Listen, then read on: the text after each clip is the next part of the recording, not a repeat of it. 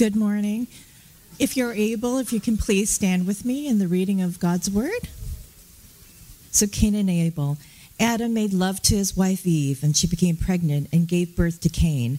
She said, "With the help of the Lord, I have brought forth a man." Later, she gave birth to his brother Abel. Now Abel kept flocks, and Cain worked the soil. In the course of time, Cain brought some of the fruits of the soil as an offering to the Lord, and Abel also brought an offering, fat portions from some of the firstborn of his flock. The Lord looked with favor on Abel and his offering, but on Cain and his offering he did not look with favor. So Cain was very angry, and his face was downcast. Then the Lord said to Cain, "Why are you angry? Why is your face downcast? If you do what is right, will you not be accepted? But if you do not do what is right, sin is crouching at your door. It desires to have you, but you must rule over it." Now Cain said to his brother Abel, "Let's go out to the field." While they were in the field, Cain attacked his brother and killed him. Then the Lord said to Cain, "Where is your brother Abel?" "I don't know," he replied. "Am I my brother's keeper?" The Lord said, "What have you done? Listen, your brother's blood cries out for me from the ground. Now you're under a curse and driven from the ground, which opened its mouth to receive your brother's blood from your hand. When you work the ground, it will no longer yield its crops for you. You will be a restless wanderer on the earth." Cain said to the Lord, "My punishment is more than I can bear. Today you are driving me from the land, and I will be hidden from your presence. I will be a restless wanderer on the earth, and whoever finds me will kill me." But the Lord said to him, "Not so. Anyone who kills Cain will suffer vengeance 7 times over." Then the Lord put a mark on Cain so that no one who found him would kill him. So Cain went out from the Lord's presence and lived in the land of Nod, east of Eden. Thank you, JC. Good morning, good morning. We started a series last week. We're going to do this up through Advent, or kind of about Thanksgiving time. We're going to be looking at questions, and it can be very valuable and probably the more common exercise where we think about the questions we have for God, and those are worthwhile to explore and lean into and engage. But we're doing something we've never actually looked at it from this angle before in our River City history. We are going to look at what are the questions that God asks us for all these weeks. There's actually so many. We're going to do just Old Testament ones because there's a bunch that Jesus asked that are really profound too. But we're going to just look at some of the biggest questions that God asks of people in the Old Testament between now and Advent. And in doing so, trust and hope that will open up new things to us, that it will play a formation role in a different kind of way. And so I don't want to say Genesis questions are more important than the other ones, but I do think just because of where it's at, it's fair to say they're pretty foundational questions. One of the reasons I've always loved these early Genesis accounts, I just like the word Genesis for this book, same word where we get genes or genetics. Right? And so these early stories feel really important because it feels like if God could sit us down and help us get really clear on all the big questions. What is God like? What are we like? How are we designed? What is the role of sin? And how does that mess up the things that God wants for us? How does that get repaired and redeemed? Those kind of foundational questions are just really important to kind of be carrying with us, right? So last week we looked at Genesis 3, the big question when God asks Adam and Eve, "Where are you?" Now we're in this big one, what have you done? In Genesis chapter 4. And so whereas the Adam and Eve one, perhaps it's a little bit of a bigger stretch to imagine yourself living in a tropical garden with God in a state of shalom and perfection. But chapter 4 shouldn't be super hard to be able to picture yourself in, right? I mean, I'm sure it's a huge stretch to imagine being in a family situation that has a little bit of dysfunction to it. Right? That's got to be really far outside of our experience. These are the icebreaker questions you can't do, but I wish you can do. You know, when we do these in midweek and Wednesday night, we do questions that are kind of meant to be, something about your background or something about your interests or movies that you like or what you do when you look at your phone. Questions that are interesting.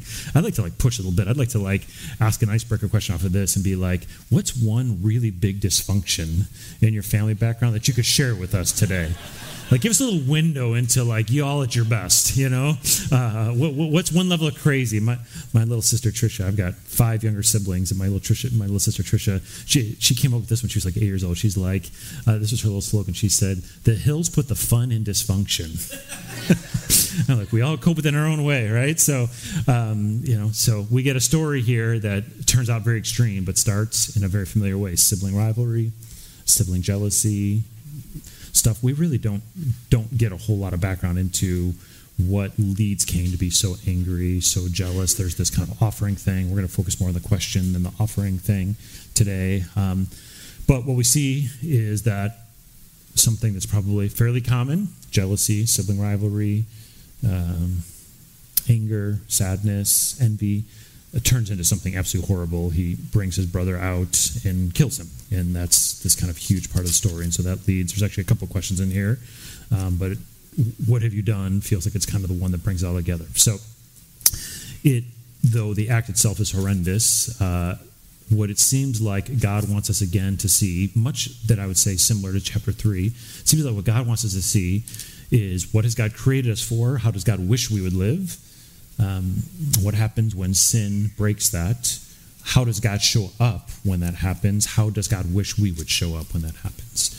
There's actually some very similar, there's nothing extreme like a murder in Genesis chapter 3, but there's some very clear similarities between what happens in Genesis 3 with Adam and Eve and God, what happens with Cain here. And so the big question we'll look at is, what have you done? But let's stop, because this is my take after lots of study on it. I think what God especially wants us to see is how God shows up in this story, because if we understand how God shows up with Cain, we can understand how God shows up with us. And if we can understand what God wished for from Cain, we can understand what God wished for from us, though hopefully none of us are ever trying to repair something as serious as what Cain repairs. So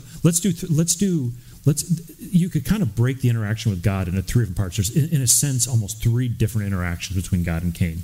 And I think just chronologically making our way through is helpful, because it shows God interacting with Cain before the thing happens, right after the thing happens, and then right after Cain refuses to take responsibility for the thing that happened.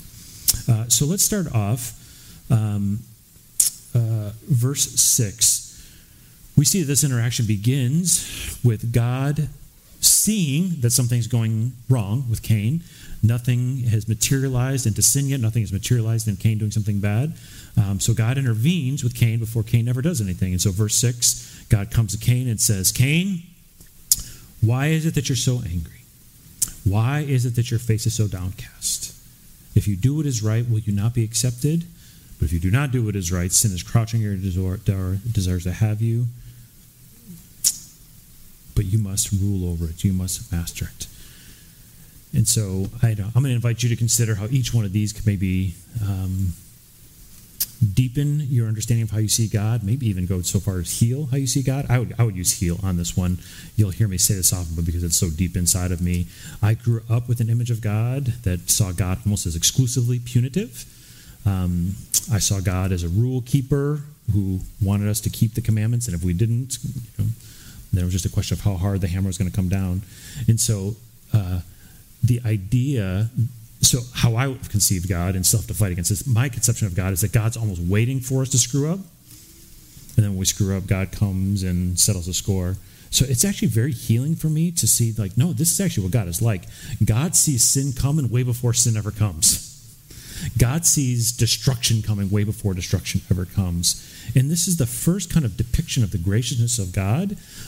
God does not want this to happen, what happens. Right? God, of course, I mean, just be the obvious. God does not want Cain's brother to be killed. God does not want Cain to do this horrible thing. And so God comes in this very loving, this conversation is very tender, isn't it? It almost feels like it's being at the therapist's office. I don't know if you've done that. I love therapy. It's been a big part of my journey. And like, therapists usually lead with questions, right? Like, what are you feeling? What are you wrestling with? Where are you stuck? What are you trying to figure out? God kind of leads with questions here, right? God is like, Cain, what's happening with you right now? Gives. It's not just it's not finger pointing. It's drawing Cain out. What God's saying, Cain, pay attention to what's happening right now. Something's going on inside of you right now. Yeah, what is it why are you allowing these feelings to form about your brother? I think there's something, I could just spend a long time on that, just the nature of God drawing us out in that kind of a way, getting us to get in contact with what's happening inside of us and to kind of bring it out into the light. It's one of the reasons I like the language of shadow and light. It's one of the things my therapist used to say is that the things that we struggle with, they may be struggles all the way through, but if you leave them in the shadows, they have control over you. But when you bring it from the shadow out into the light, at least now you've got a shot, right? And God is inviting Cain to bring this stuff that Cain's not really paying attention to out in the light. And then it goes even further. This is one of my favorite. As you all know, I'm not exactly a great hype guy always. I'm not always great on the self-empowerment stuff. I think there is value in those things. They just don't come really naturally to me. But if I was ever going to preach a self-empowerment passage, God empowering us to be empowered, it would be this one. Because I actually think it's really inspiring the way God does this. God says, this thing's dangerous. This thing's going to go bad if you let it go bad. But not only can you beat this thing, you must beat this thing. Right? Like, I'm with you. I'm calling you to confront it. I'm calling you to deal with it. Not only can you beat this thing, you must beat this thing, right? It desires to have you, but you must rule over it. You must have mastery over it. Right? So even though this interaction goes bad and Cain doesn't listen, I think it's important we don't miss the invitation that God had for Cain. God was inviting Cain to deal with the crap that was inside of him and to do it with God, in God's presence, in such a way that he's not just aware of it, he beats it. Right? That's actually God's hope in this thing, is that Cain would take what's happening in him seriously enough that it does not go awry. So that's the first one, is the loving intervention before Cain even commits the sin. You see how beautiful that is, right? The image of God in that, the character of God. All right, now we see kind of the horrible thing that happens. Cain takes his brother out and kills him in verse 8. So now we get this next set of questions kind of culminating with, what have you done? God says to Cain, where is your brother Abel? Cain plays stupid. Well, I don't know. Am my brother my keeper? And then this is when God says, what have you done? What have you done? And if we ask the question, right, there's this horrible thing that happens. It's early in the story. What is God wanting us to learn, not just about Cain and Abel, but about us in this? I'm going to share the two things that could continue to jump out for me in this middle one, the what have you done, and you can continue to reflect on what God is trying to say through this. Here's the first thing, and this is where I see it very similar to Genesis chapter 3. Right, last week we did the question, where are you? And God creates Adam and Eve to flourish in the Garden of Eden. God gives them free reign of the entire garden, says there's just one thing they can't do, eat off this tree. They, of course, eat off the tree, they rebel.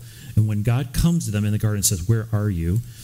This becomes one of the most important things for us to know about God, that even when we screw up royally, even when we sin terribly, though, of course, there's consequences. You see this both in Genesis 3 and Genesis 4. There's always consequences when we harm ourselves, harm other people. I mean, there's impact. There's no question about that.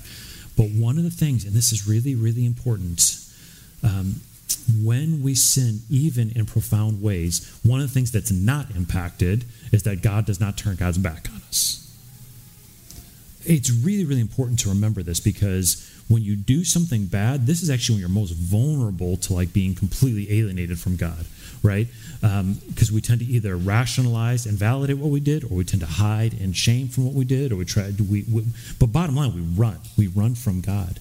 And so this is the most similar thing between both Genesis 3 and Genesis 4. Right after the sin happens, in Genesis 3, it's this huge sin of eating off the tree they were supposed to eat off of. In Genesis 4, Cain freaking killed his brother, right? I mean, it'd be hard to come up with something more egregious than that. And yet, even so, does God turn God's back on Adam and Eve? Does God turn God's back on Cain? No, this almost immediate intervention after the sin has happened. First, where God says, where is your brother? Which both of these questions are inviting honesty, right? When God says, where's your brother? Is this an item that God is unclear of where his brother is? No, of course not, right? God is inviting Cain to confess to what he had done, to step into the truth of what he had just done. And then God amps it up even more and says, what have you done? And this is a chance for Cain to say, I've done something terrible, and I want to confess and repent, and I want to see if there's anything I can do to start to bring repair. Of course, there's no ultimate repair when you've already killed a person, but there's things Cain could have done.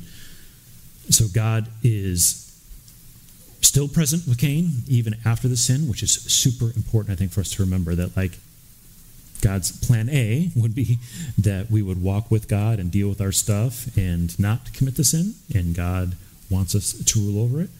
But there's a plan B when, even after we sin, and this is, I guess, the other thing I would just mention, that this is some of why I think repentance is so important. It's God saying, Where are you? What have you done? What happened here? And it's our chance to come clean, to say, this isn't for your knowledge, God. I realize that, but I'm confessing what I've done. I'm repenting for what I've done. I want to position myself to participate in repair. And that seems like kind of the clear thing that God is trying to communicate with this passage, that he didn't want Cain to do what Cain did, but even after Cain sinned, there was opportunity for Cain to repent, to repair, to join God in that. And then there's this final part. And again, if you can kind of especially lean into this lens of God wanting us to see what's true about what God is. So again, there's God intervenes on the front end, trying to get Cain to take seriously what's happening inside of him and master this. When Cain doesn't, Cain commits this murder, and God still calls out to him, invites him into repentance and repair. So Cain is hard-hearted to this whole thing. Cain is not responding to God, even though there was all this opportunity for intimacy. So there's this really interesting, if you've got your Bible open, I don't want to say this definitively because I don't know this, but I do want to mention this because I think this is like almost not fair because I'm going to bring something up that is very nuanced, and I'm not even. Let's just look in verse 13. Cain says to God, "My punishment is more than I can bear." You see that? I'm on my way to my last point, but let me just say something. Let me be honest about one of the theological questions I have in this passage. When Cain says to God, "My punishment is more than I can bear," this is an interesting word that Cain uses, punishment, because God never actually talks of punishment in the passage. But God does clearly talk of consequences. And so this is one of the things I've wondered, and I don't have a strong enough position that I want to say it as a point, but I wonder, does Cain have the same thing I do, which is always seeing God as so punitive that he can't get past that? It does make me wonder if Cain was so twisted in how he viewed God that he missed what God was trying to do. Because I think when God asks those questions, "Where's your brother? And what have you done?" My take on that is that God is inviting Cain back into relationship, back into connection with God, back into repentance and confession, back into participation with God. So Cain says, "My punishment is more than I can bear." But now here's the last interaction with God that I want to try to highlight a little bit. Cain says something. This is just kind of interesting theological question. At the end of verse 14, Cain says, "I'll be a restless wanderer in the earth. Whoever finds me will kill me." All right. So this is not the point of today's passage, but whatever is happening here at this time, there is something more than just Adam and Eve's family. All right. There's something more than just Cain and Abel, because Cain is aware of some threat out there that if he is cast out from this place where they're living, somebody's out there, some group of people are out there that Cain is worried about being attacked. We don't have any more details on that, so we don't know who those people are, but that's just clearly the reality. There's somebody out there that Cain is quite aware of that he has to be concerned for. So the last bit of this, and this is now zoning in again, this is the part that is clear. I would actually go so far to me, this is one of, when you talk about this big word grace, the unmerited favor of God, this is one of the most gracious portraits of God, I think, in the entire Bible. So God warned Cain, begged Cain not to do it. Cain did it anyway. Cain commits the murder. God begs Cain to take responsibility, to repent, to step into it. Cain rejects God at every single point. You would think by now God would say, "Well, fine. If you didn't listen to me on the front end, and you didn't listen to me on the back end, then you're going to get what you deserve." Or doesn't that seem like the natural thing to say, even the fair thing to say? If you didn't listen to me on the front end, you didn't listen to me on the back end, you're going to for sure get what you deserve. But that's not what God says, is it? In verse 15, it says, "God put a mark on Cain so that anyone who found him would not kill him."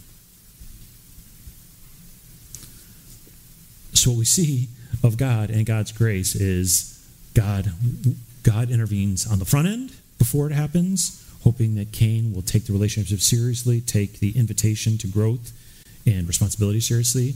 That doesn't happen.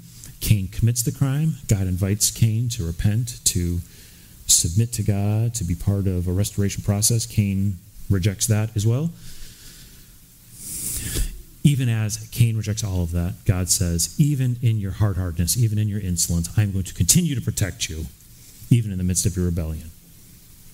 And I mean, I sure hope that one of the two before this is what takes more than this third one, because that's not the hopeful application point, is go ahead and keep rejecting God and trust that God will protect you anyway.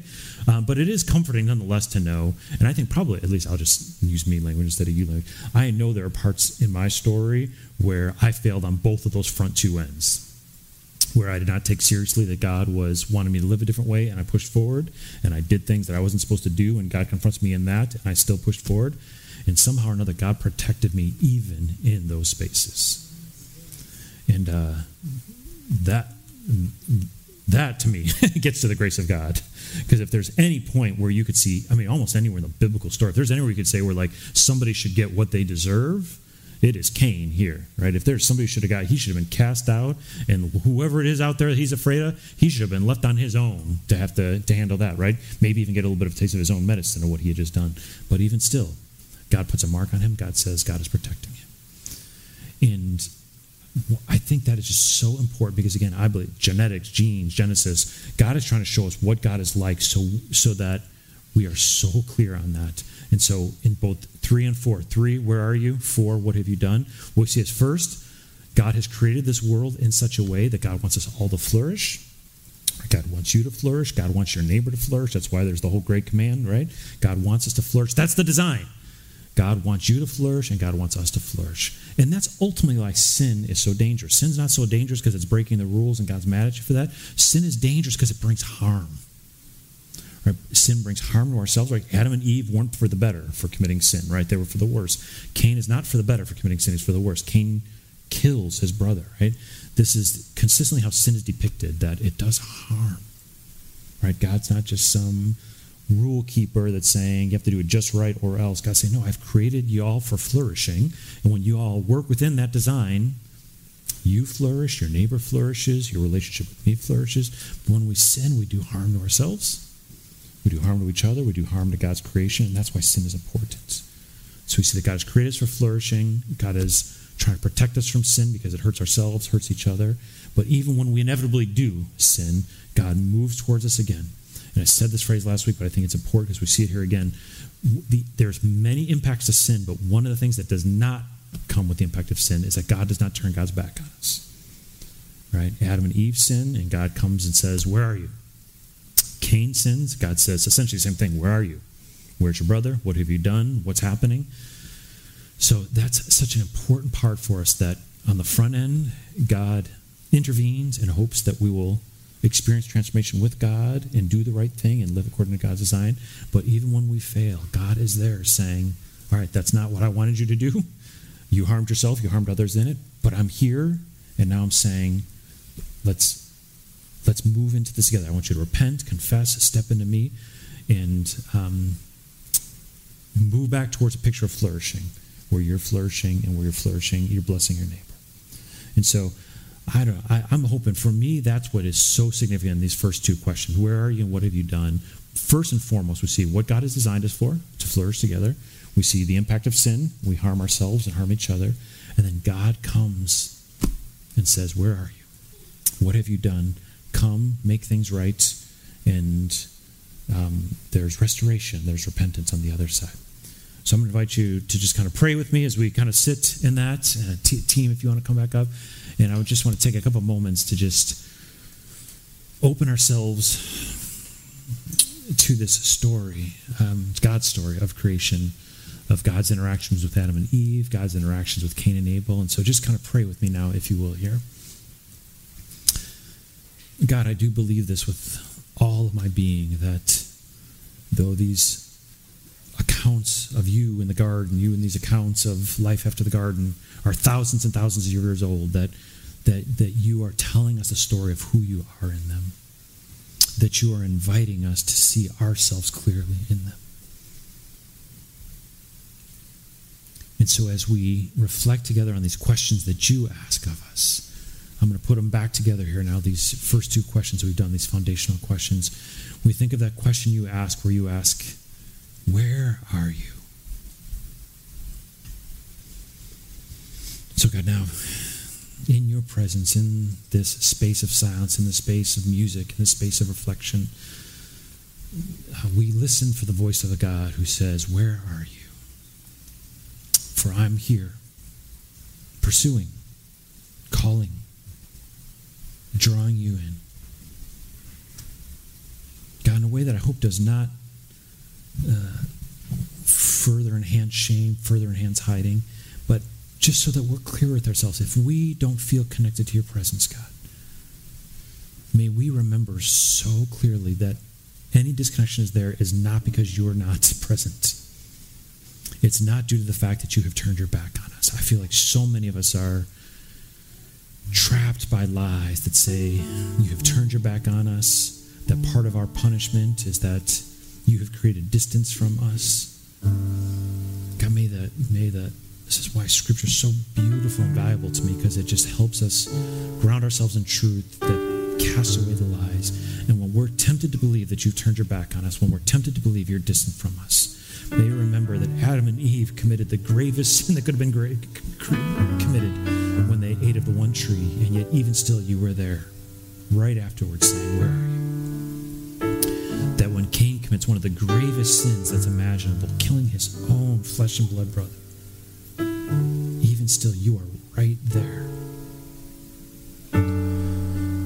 So God, I just am convinced that of all the things we have to sort through in life, none of it moves quite right without the cornerstone of knowing that we're created by you and for you to be in union with you.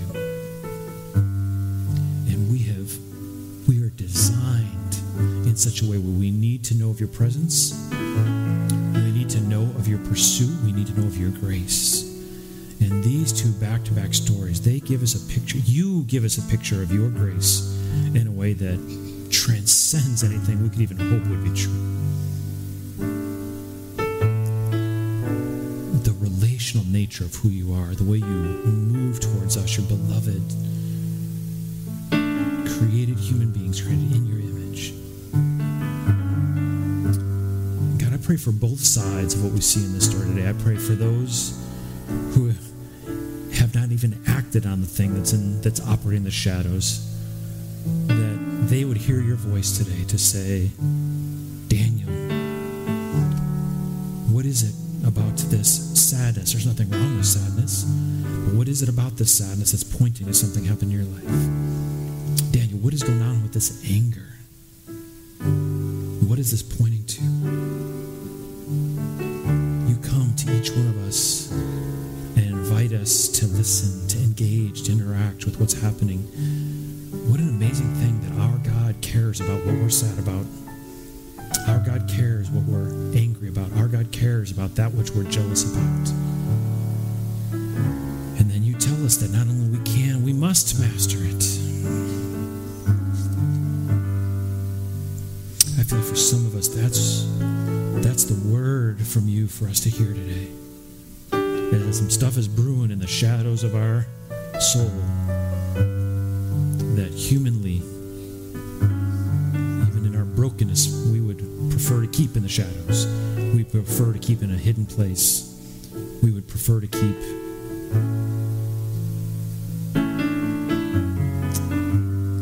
out of sight in such a way that we don't have to deal with it. God, for those that you might even right now be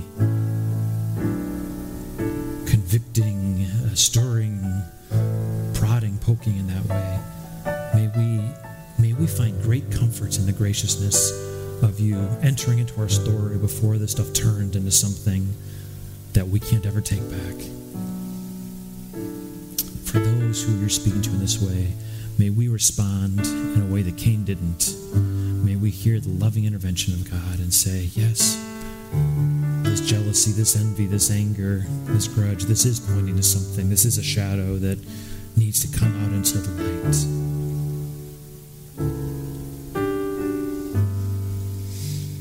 And then God, I mean, this is hard stuff to pray about together. It's hard stuff for us to come to honest submission of. But some of us are on the other side of this thing. Some of us are sitting in this place, are virtually part of this right now.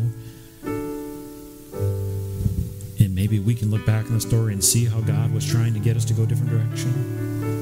We can see now clearly that what we did was not right. We can now see clearly that what we did has brought harm to ourselves and harm to others. So God, we thank you for the boldness with which you tell the story. or this is part of the human experience from right up front. A God who hoped we would live a certain kind of a way, and a God who's there when we go the exact wrong way. So God, I also pray that those who are in that same place where God is asking this question, where you're asking this question, what have you done? That we would hear that as an opportunity to be made clean, to be made whole, to right things that have been made wrong. May we hear the intimacy in that of a God who steps into our space. May we hear the forgiveness and restoration in that. May we come to trust the graciousness of who you are in that. And God, just to say it plainly, for those of us who are carrying deep regret over something we have done, in this moment, can we name it to you? Can we say, God, what have I done? Here's what I've done. Here's what I've done. I know I shouldn't have done that. I know you didn't want me to do that. I wish now I wouldn't have done that. But I did it. These are no trifling matters. We know a lot. This is a sensitive space when you ask us, what have you done? And we answer honestly. But God, I pray in this moment you would come. And like in Isaiah 6, where the angels bring the coal that represents the restoration.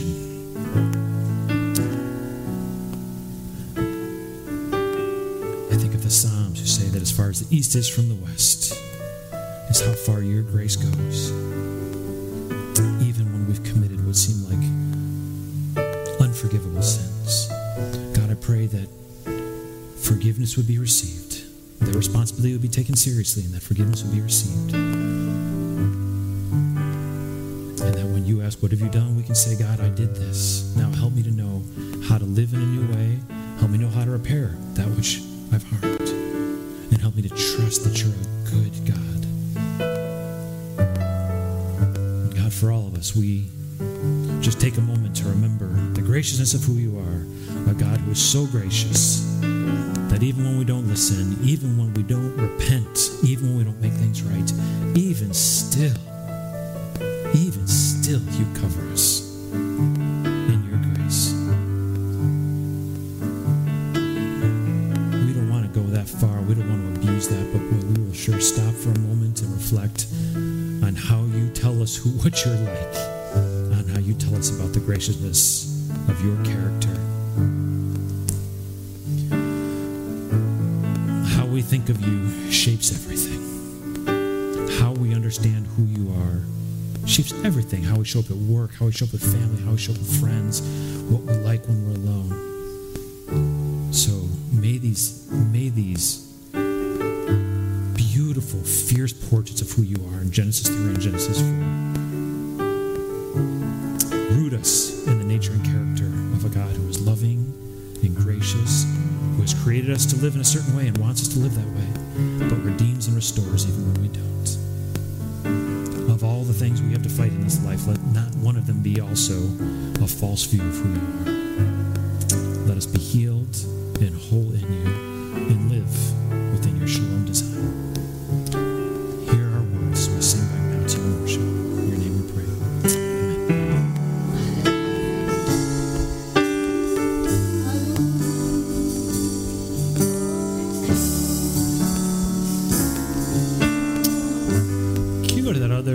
That other part we were singing, is it, how's it go, Spirit of God, fall fresh in us, is that? Yeah, Spirit of God. This one last thing as we get ready for benediction here that's just jumping out to me about this passage. Certainly in our own journey with God, in our own transformation journey, this stuff is really important, right? To have a whole view of God, to see God as a God who loves before we mess up, even after we mess up. That's important for our own journey. But how important is this for us as a community as well? Right? Like, a community is the body of Christ in action, right? It's always going to be imperfect, but the body of Christ is to demonstrate to the world the countenance of God, the character of God. And to just say it plainly, if you take that story of Cain, if Cain would have responded well to God and then tried to go back to church, could the church hold Cain?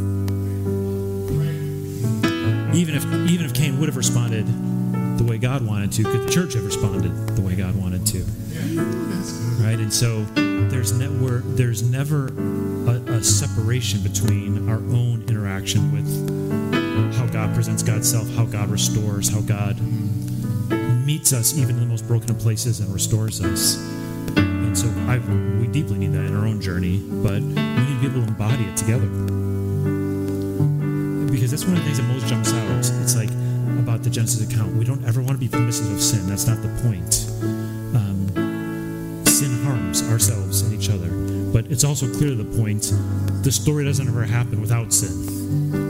Even when Adam and Eve have it in the best possible version, they still sin. Right? And so in community together, we have to join God on both sides, pleading with people to take wholeness seriously and to master that which they need to master. And hopefully that's where the story goes a lot of times. And then also when it doesn't go that way, and God is instead restoring and renewing. So let's stand for benediction, if we will. I love these words here that we're singing. Spirit of God, fall fresh on us. How true are these words? We need your presence. You can sing that in a way that feels kind of trite and superficial, or you can sing that in a way that says, there ain't nothing my soul needs more than this. There's nothing our community needs more than this. We need your presence. So let this be our benediction. May God smile upon you. May his face shine upon you.